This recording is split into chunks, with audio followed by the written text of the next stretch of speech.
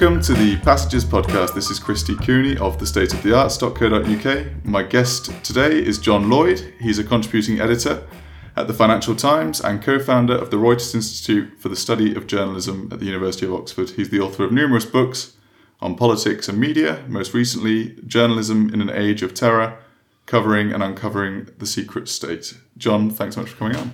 Thank you. So the passage you've chosen is Robert Burns's "A man's a man for all that." So I'll ask you to start the episode by reading it through. Good, thanks. Is there for honest poverty that hings his head and all that? The coward slave we pass him by, we dare be poor for all that. For all that and all that, their toils obscure and all that. The rank is but the guinea stamp, the man's the gowd for all that. What though on homely fare we dine, wear hodden grey and all that? He tools their silks and knaves their wine. A man's a man for all that. For all that and all that, the honest man, their tinsel show and all that. The honest man, though heirs they poor, is king o' men for all that. Ye see yon birkie called a lord, for struts and stairs and all that. Though hundreds worship at his word, he's but a coof for all that. For all that and all that, his ribboned star and all that, the man o' independent mind, he looks and laughs at all that. A prince can mak a belted knight, a marquis, duke, and all that. But an honest man's abun his might, gid faith he munna for that.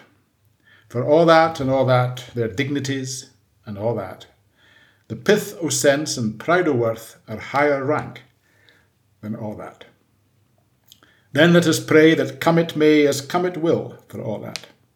That sense and worth o'er all the earth shall bear the gree and all that. For all that and all that, it's coming yet for all that. That man to man the world o'er shall brothers be for all that. Thank you so much. I'll ask you why you chose this poem, and it being Robert Burns, it might be worth unpacking the language a little bit as you go. I think the reason I chose it, and I know the reason I chose it, was if you're brought up in Scotland as I was, Burns is around you all the time in a way I think that for an English person, there is no equivalent. I mean, there are, of course, more great English poets than in Scotland. But Burns, for some reason, possibly because he genuinely was a poor man for most of his life. He was what the Russians used to call an upper peasant. He had a small holding, or a number of small holdings. His family did. His father had been one of the gardeners who laid out that garden in the middle of Princes Street in Edinburgh. He then bought a small holding, and then another one. Burns inherited it and wrote in the evenings after a hard day's ploughing. So there's that. He's common stock, as it were. Secondly, he was a romantic. You can have another view of that he fathered a number of illegitimate children and strewed them around the place. And he was taken up by the Edinburgh literati really in his mid-late 20s. He was a success early, but never made much money. Neither then nor now do you make much money out of poetry. And he worked as a customs officer and died in his late 30s. So he had this mixture of peasant upbringing, romanticism, early death, and a mixture in his poetry of poems like the one I've just read, "A Man's a Man for All That," in Scots, but Scots which was probably intelligible to non-Scots speakers, and also to English. He wrote in English as well, so he had both. And he was I would argue, literary people argue that he was the first real romantic poet. He was the one who broke the Augustan mold and opened up a vista for the English romantics and others. Romantic, both in that he wrote reams of love poetry. he wrote a lot of songs. Another reason for his popularity, because the songs are still sung. My mother used to sing Burns songs when she was working, and that probably is still the case. They've been set to different tunes, different settings, but they're still played in pubs by folk groups. So he's remained part of the Scots identity. You get him whether or not you're a literary person and read poetry and read novels and go to university and read English literature. You get him in a way that you can't avoid him. And of course, there's the famous Burns supper in January where people get drunk and eat haggis and so on, and do the toast to the lassies and recite Ode to the Haggis, which is in more or less unintelligible Scots. Fair for your honest sonsy face great chieftain of the Pudden race, a bin ye more ye tak your place, pinch triper thairm. Wheeler you wordy o grace as langs my earn. And that it goes on that way, but it's a kind of a source of pride, partly in the rather schizophrenic view that Scots have both of themselves and of the English and of the UK, a kind of half comradely, half not enmity, well, perhaps some nationalists, but with a kind of sense of loss, I suppose, a loss of a national identity, which is usually well under control and which runs through Burns as well. I mean, there's still, I think, a debate among people who care about these things whether or not Burns was a nationalist. Of course, he was born decades after the union of the parliaments and after Great Britain was formed, but many people, especially literary people, still regarded that as a bit of a betrayal. He didn't write directly, but there's hints, here and there, a bit like there are hints in Shakespeare that he was a Catholic. There's hints in Burns that he was a nationalist here and there. Though he worked for the customs, which was a British service. The other reason, I think, and the more obvious reason in some ways, is that this, like other poems that Burns wrote, but this one much more directly, is an affirmation of equality.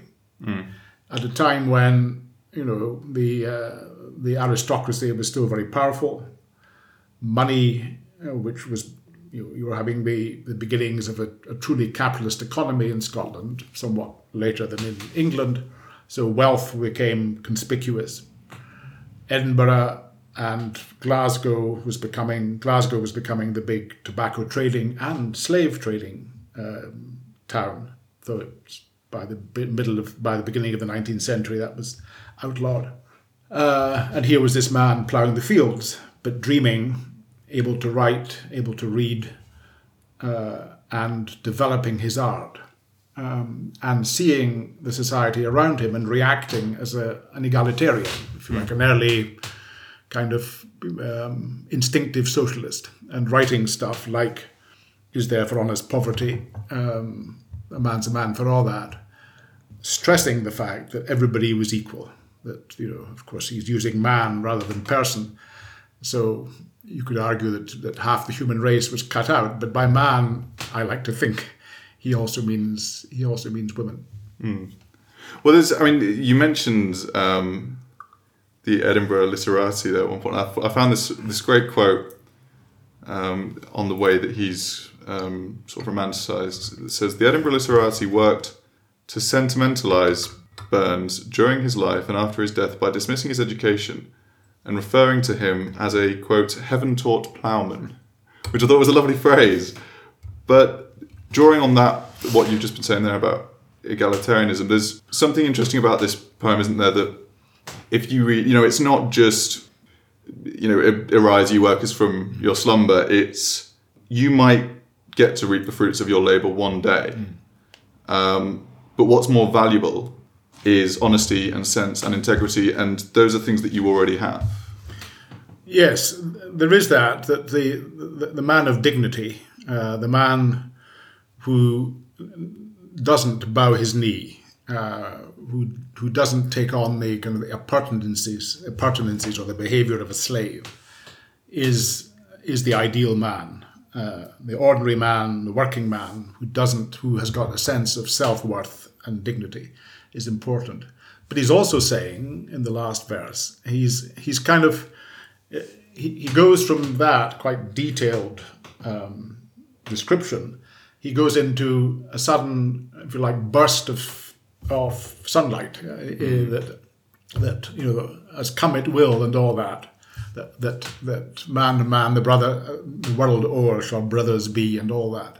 So he's kind of, it's almost like like Marx in his Romantic period, that communism will bring the workers of the world, the people of the world together, and there will be a kind of revolution. Of course, he doesn't refer to revolution, but he talks about brotherhood, that everybody will see their equality, and the people that Jon Berke called a lord would no longer see it as his right to lord it over, to command, and to take the fruits of the labour of the ordinary people. So it's a testament both to individual dignity and also to a kind of an ending, a global ending of inequality.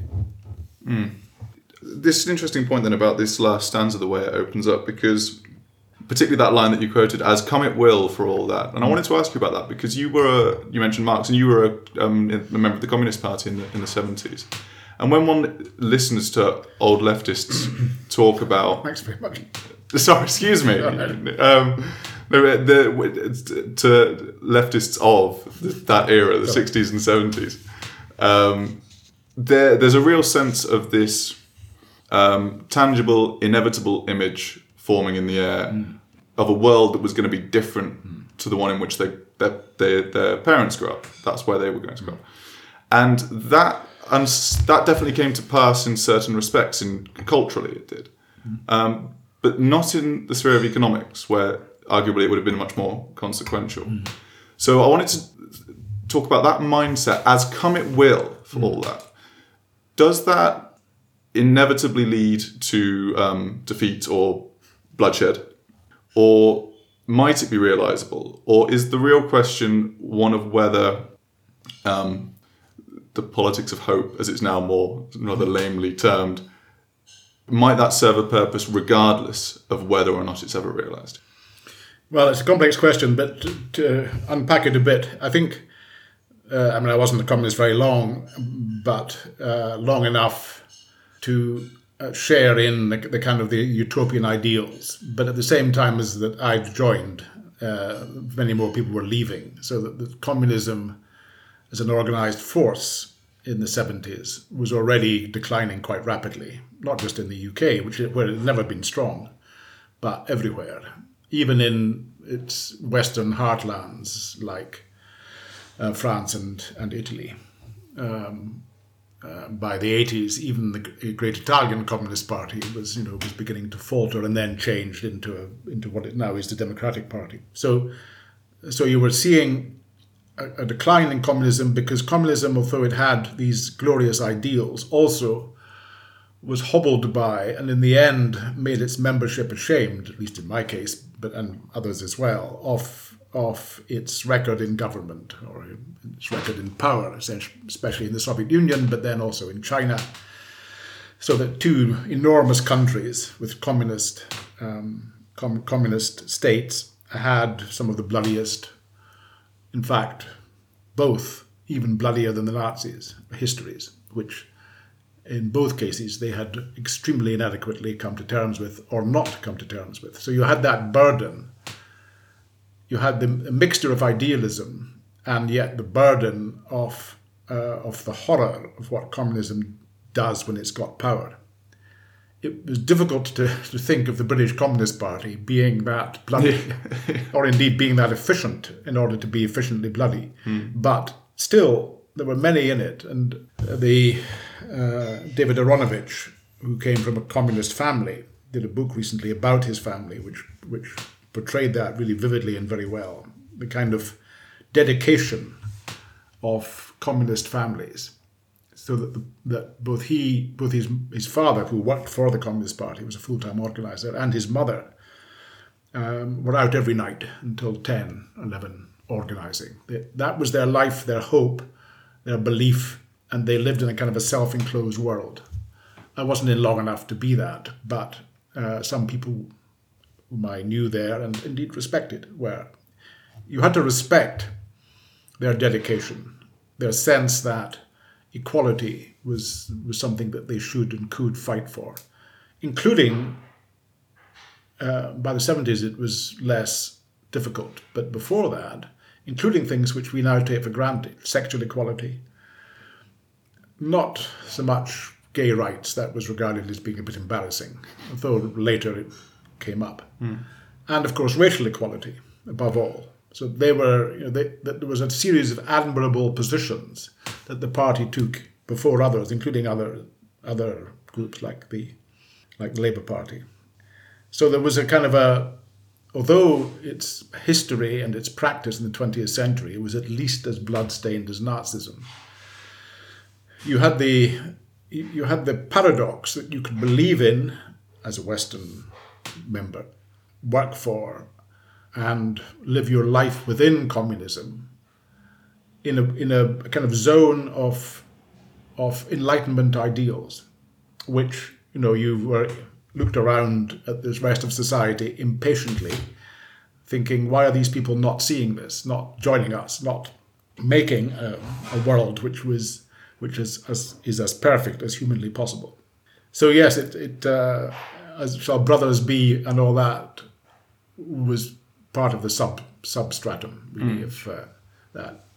What then do you think explains Robert Burns's endurance as a left-wing figure? Is it to do with, you were talking earlier about himself came from a very poor background, so most of the ports of call for anyone trying to sort of lazily dismiss a left-wing writer or think of the kind of Champagne Socialist or wherever it might be don't apply? Is that what it is, or is it something about the way that he's tied up with the Scottish identity? Or I think it's certainly, well, first that it isn't just a man for all that. It is throughout his poems, The Crofter's Saturday Night, Twa Dogs a Tale, the songs very often, and the longer pieces like Tam O'Shanter, which is my favourite. They're not explicitly like a man's a man, an expression of both personal and universal equality, but they're kind of assuming, as it were. Tam O'Shanter is about an ordinary man, a peasant like Burns, a peasant a bit above just grubbing the fields, perhaps with his own small holding, but that kind of class. They're all set in that kind of class. And they also are very much anti-hypocrisy. There's one, there's a poem called Te a Moose to a Mouse. There's another one called Te a Louse. And lice, of course, were much more common in public life than they are now. And it's of the author seeing a louse, seeing a pretty girl sitting in front of him in church with a bonnet on, and seeing a louse crawl out from her collar somewhere and climb up her hair and into the bonnet, unknown to the girl herself, who's regarding herself as well dressed and a real catch for somebody, and he then addresses the kind of the division between how we present ourselves, how we think we are seen by others, and how we actually are. The louse becomes a kind of the interior of the person, the unspoken. And it has this line, "Would that God the gift to gie us to see ourselves as others see us," which is a wonderful couplet, because it's saying appearance, like in A Man's a Man for All That, the appearance of the well-dressed man or the well-dressed woman is only appearance. Underneath, as a human being with a louse crawling over her, as like it might happen to a poor man. So that runs through it. And that, I think, is the basis of what people like to find in Burns, or do find in Burns. A kind of anti-hypocrisy. Not many people speak up for hypocrisy, so it's always popular to decry it. And also, just most people would now say that, everybody's equal. Of course, they're not actually equal materially, but equal in the terms of their civil persons. We're equal before the law. We're equal in voting. We have equal political rights. So there is that. But what you were saying as well, it goes into a certain sense of Scottishness, which is, I would say, to a degree at least, self-serving. That is, that the Scots' identity is very much, still is, I think, that to stress Scottishness is to stress a certain kind of working class, or certainly not upper class. Of course, there are many upper-class Scots, there are many rich Scots, but the self-image is of somebody who isn't like these posh English. And so there's an easy fit between Burns' radicalism and this, as I say, rather self-serving image of ourselves, more egalitarian, more democratic, more caring about poverty, superior in some ways to the English, which is an echo in itself of what, when Scotland was much more religious, and indeed England was much more religious than it is now, that the Scots saw their Presbyterian Protestantism as superior morally to English Anglicanism, which they regarded as essentially Catholicism with the Pope cut off. And that sense of superiority, of almost racial, but certainly religious superiority, has been secularized into this sense that we are more demotic. We are closer to the reality. Our genius is one of realism, as against so there's a kind of cardboard image of the English, and as well as a cardboard English of the Scot, which is still very powerful. I mean, I can as well resonate to it, even as I dislike it, because it's in everybody. It's like culture is much more powerful than the reason, and it enters into you. And I remember again my grandfather, who was a sort of working class tradesman, who was very, very strongly Protestant, strongly anti. I mean, luckily he died before I joined the Communist Party, because he would have hated it. But he very reactionary, really. I mean, a man of the Empire, had worked on the kind of Joseph Conrad type shipping lines for most of his life, merchant seaman. When some Scots student stole the stone of Scone, which was under the coronation throne in Westminster Abbey. These were the days when Westminster Abbey was open all night, and brought it back to Scotland. The stone of Scone had been the stone on which the Scots kings had been crowned. It was then, when the two countries were united, it was taken down as a symbol of unification under the English throne. It was stolen and brought back to Scotland. My grandfather, I wasn't around at the time, but my grandfather exulted in that. It was a wonderful thing. My grandmother said she'd never heard him laugh so much. And so it was a kind of, you're a unionist, you're Protestant, and the English guarantee your Protestantism, you're anti-Catholic, you're rather reactionary, but you still have this sense that, one in the eye for the English is worth a laugh. So that mixture of kind of memory of a religious superiority, secularized into a kind of sense that we are morally superior because we're closer to reality and closer to the common folk, is both feeds into the admiration of and the connection to Burns, and is fed by it, because Burns himself used that, I think, probably quite consciously. So you think everything you've just been talking about there, that atmosphere, that predates Burns, you think, does it? I mean, Yes. I guess one of the sort of instinctive things that comes out of reading around him is that if, particularly given how much he ties into that identity, there's a temptation to say, or to suspect that if Burns had been a crusty old Tory royalist, the UK right now would be quite a different place. But I suspect that's to simplify it slightly. Well, actually, Walter Scott, who's the other great Scots, though I don't know how many people read Walter Scott now, but he was the other great Scots figure, literary figure, greater than Burns.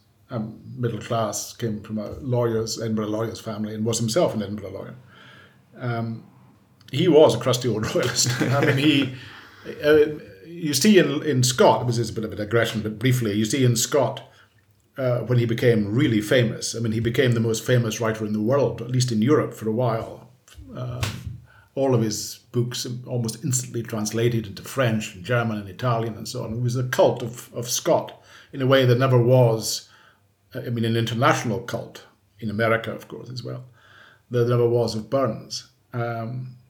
But he was able to, as it were, to merge together literally. He organized the gala for King William II, I think. I'm not sure about that. Anyway, the then king, or it may have been the Prince William, came to Edinburgh for a gala, and this was after the Rising. The Jacobite rebellion had been put down some years after. There was still bitterness in the Highlands. The Highlands had been cleared. There had been quite a lot of brutality, but by the 19th century, this was beginning to be put behind them. And what Scott did was to be the organizer of a huge gala in Edinburgh in which everybody wore kilts. The kilt had been only worn by Highlanders and was despised by the Lowlanders because the Lowlanders thought the Highlanders were a bunch of cattle thieves and barbarians. But he used the kilt and the tartans, many of them just made up, because in the Highlands were poor, and they weren't sitting there, strapping in all these various tartans. There were different colours according to the dyes which were common in the various glens, and therefore the different clans, MacDonalds, MacGregors, and so on. But there was no, 50 different tartans. That was a later commercial discovery of the 19th and 20th centuries, helped by Scott, who put on this enormous display in which the prince or the king, hugely fat, wore flesh-coloured tights and a kilt and a plaid around in a bonnet with a feather and so on. And that then brought together not just the two halves of Scotland, because Lowland Scotland had been, not totally, but by and large, against the rebellion, and indeed fought against. People like Adam Smith enrolled in the infantry to fight the Highlanders, but brought together the two halves of Scotland, and then brought Scotland, with a good deal of kitsch, into the United Kingdom. And so crusty old royalist, had their uses, and he was a royalist. Even he was very much for United Kingdom, for the king, and so on. But he was also a Scots patriot, and that's run through Scotland's literary history. John Buchan, who I think is one of the great, very reactionary man, but one of the great thriller writers, and creators of characters. He was the same. A man who got to the very top of the tree, became Governor General in Canada, and so on, and created in his novels this coming together, mixing of the Scots upper classes, aristocracy, upper classes, and the English, where they both treated each other as equals through their common work in diplomacy and in the military service and in the imperial service, as he had been himself. Empire was fantastically important in bringing the Scots, who benefited hugely disproportionately from it. Benefited in wealth and in status. And that too cemented the United Kingdom the argument, of course, since then has been that without Protestantism, without the enemy France, a common enemy of England and Scotland, and without the empire, then what's left? Hence, nationalism has taken over. I mean, I don't know if that. I think there's something to that. Do you think that today that, on balance, plays a positive role for Scotland's image, or Burns? Yeah, well, Burns and the way he reinforces that. I mean, this kind of comes back to what you were saying earlier, that he's a gift to a nationalist, isn't he? For a figure like that. Yes. I mean, I watched this poem was read out, or was sung at the opening of the Scottish Parliament in '99, and I was sat watching the video of it last night. And even I've been to Scotland to my shame and regret only a handful of times, but I felt a flutter. You can see. Yeah, certainly it rings the sentiments. I mean, as I was saying earlier, I think that quite a lot of the image is self-serving. I think that the Scots, perhaps as much as any nation, it certainly is a nation, if not a state, on earth, have been more concerned with self-creation than most others. In other words, they have from quite an early stage sought to create images of themselves and have done so successfully. There's a famous forgery, name has for the moment escaped me, which came out, I think, in the 18th century and was regarded as right, which was Ossian, which was supposed to be a series of poems, or rather one long poem, which was compared, incredibly enough, to the Iliad and the Odyssey and so on, which was Scotland's myth. It was Beowulf. This came out of the Gaelic culture of the North and the islands, and spoke to a culture which had been or was then, fading and declining. It was a forgery and was found out to be, but it was an attempt to create for Scotland a heroic and heraldic past. And throughout the 19th century, which was Scotland's great century, that's when where Glasgow became the biggest shipbuilding city on earth, and Scots engineering Scotland became, especially the West Coast, became the engineering centre of the empire, where Scots who had been, sounds very self-serving, but it was true that the Scots had were better educated because there were 4 universities in Scotland, while there were still just 2 in London, in England. Therefore, you had a surplus. There were too many doctors, lawyers, engineers, so on, being produced. Well, where would they go? Well, many of them went to England, of course, but others joined the imperial service, went to India, to Canada, of course, to New Zealand, to Australia, where disproportionately the Scots and also the Irish, who were also similarly poorer, of course, went in order to make a living and find their fortune, and many did. So you had a country which was, from an early stage, I think, for at least 2 or 3 centuries ago, quite conscious and self-conscious of its own identity, and used literature, song, music, costume in the kilt, dancing as is the word signifiers of their nationhood in a way that the English haven't. I mean, the English must have had, I haven't studied it, a folk tradition at least as rich and probably much more diverse, because in different regions of England, as Scotland. But by and large, you've got kind of Greensleeves, and that's, and Shakespeare, of course, but that's it's not folk. It's whereas with the Scots, folk songs have been tended, discovered, curated, set to music. A Scots Parliament, as you say, opens with a Burns song. That kind of deliberate enfolding of a culture, not all of which is fake, most of it is not, into contemporary politics and contemporary life is something which doesn't really have a parallel in England. I mean, England has got a magnificent, whatever, also exploitative history, probably greater than any other country its size, but it hasn't done that. It hasn't. It's more ruthless in a way. It's these layers of folk and common culture exist only in shards and fragments, is my impression. I mean, I stand, of course, to be corrected by, but I think that's probably right, and that remains something which Scotland clings to, and which I like. I mean, I think it's a good thing. I'm glad that these things are still part of Scots culture, and they underpin this sense of difference.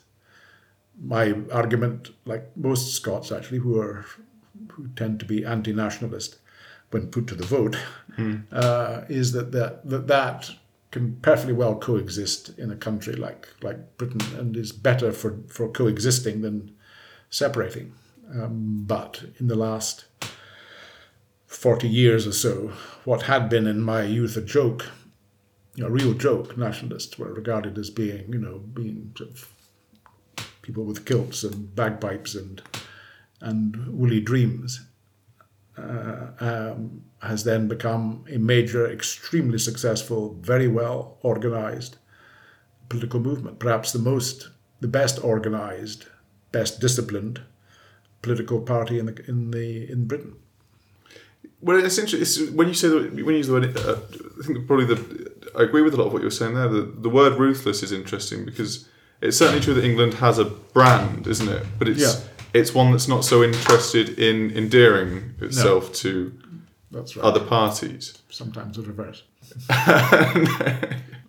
Is there a hypocrisy there on the part of when you were saying earlier about how much Scotland was part of the empire?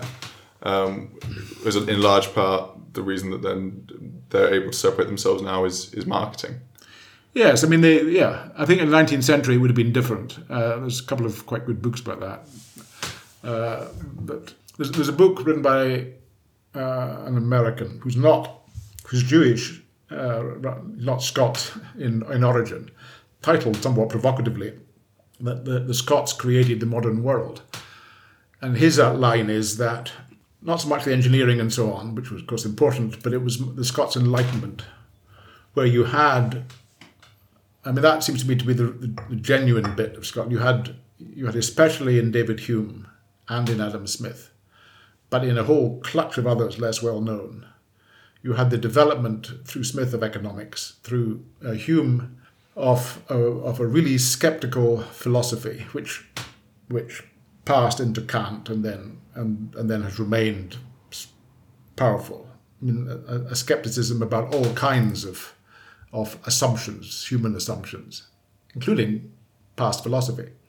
But with Robinson, the creation of sociology, the development of modern farming methods, and the argument in this book is that helped create, to underpin much of the work of the 20th century, because and the 19th and 20th century, it created lines of thought and approach, not just in philosophy but in social science, which then were built on and became much more, much richer. But they were foreshadowed by this explosion of intellectual excitement in Edinburgh and to a lesser degree in Glasgow universities.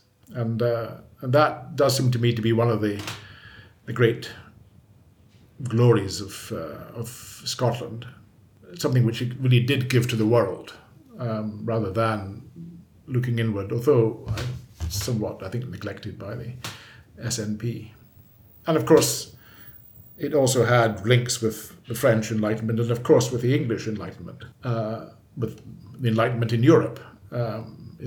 It fed into it, but for a while at least, Edinburgh, for maybe 2-3 decades, Edinburgh was the kind of the intellectual centre of Europe, in a way which London later was, Paris had been, was, Vienna, Berlin at different times, which was quite quite something for what was then quite a small town. And going on this poem would have made Burns proud. Getting back to the poem. No. Well, I was going to say, so we'll have to wrap it up. Yeah, but I think that's a good note on which to end the intellectual thread in Scotland over the. Yes, I think the intellectual thread. It still is part of the self-serving thing. Scots still think their education is the best, and it's not. but for a while it was, and it came out of a kind of a moral seriousness, partly I think stimulated by Presbyterian, by Calvinist religion, but partly just because of education, which was more widespread. It was a few peasant lads got in, and the lower middle class and the middle class, whereas in England it tended to be the upper classes for a long time. Okay. So on that note, I'll ask you to close the episode by reading once more. Poem. A man's a man for all that. Is there for honest poverty that hangs his head and all that? For coward slave, we pass him by. We dare be poor for all that. For all that and all that. Your toils obscure and all that. The rank is but the guinea's stamp. The man's the gowd for all that. What though on hamely fare we dine, wear hodden grey and all that. Gie fools their silks and knaves their wine. A man's a man for all that. For all that and all that. Their tinsel show and all that. The honest man, though e'er sae poor, is king o' men for all that. Ye see yon birkie, called a lord, was struts and stairs and all that. Though hundreds worship at his word, he's but a coof for all that. For all that and all that, his ribboned star and all that. The man o' independent mind, he looks and laughs at all that. A prince can mak a belted knight, a marquis, duke, and all that. But an honest man's abune his might, good faith he munna for that. For all that and all that, their dignities and all that. The pith o' sense and pride o' worth are higher rank than all that. Then let us pray that come it may, as come it will, for all that sense and worth o'er all the earth shall bear the gree and all that. For all that and all that, it's coming yet, for all that man to man the world o'er shall brothers be, for all that. John Lloyd, thank you so much for being on the Pastures Podcast. Thank you.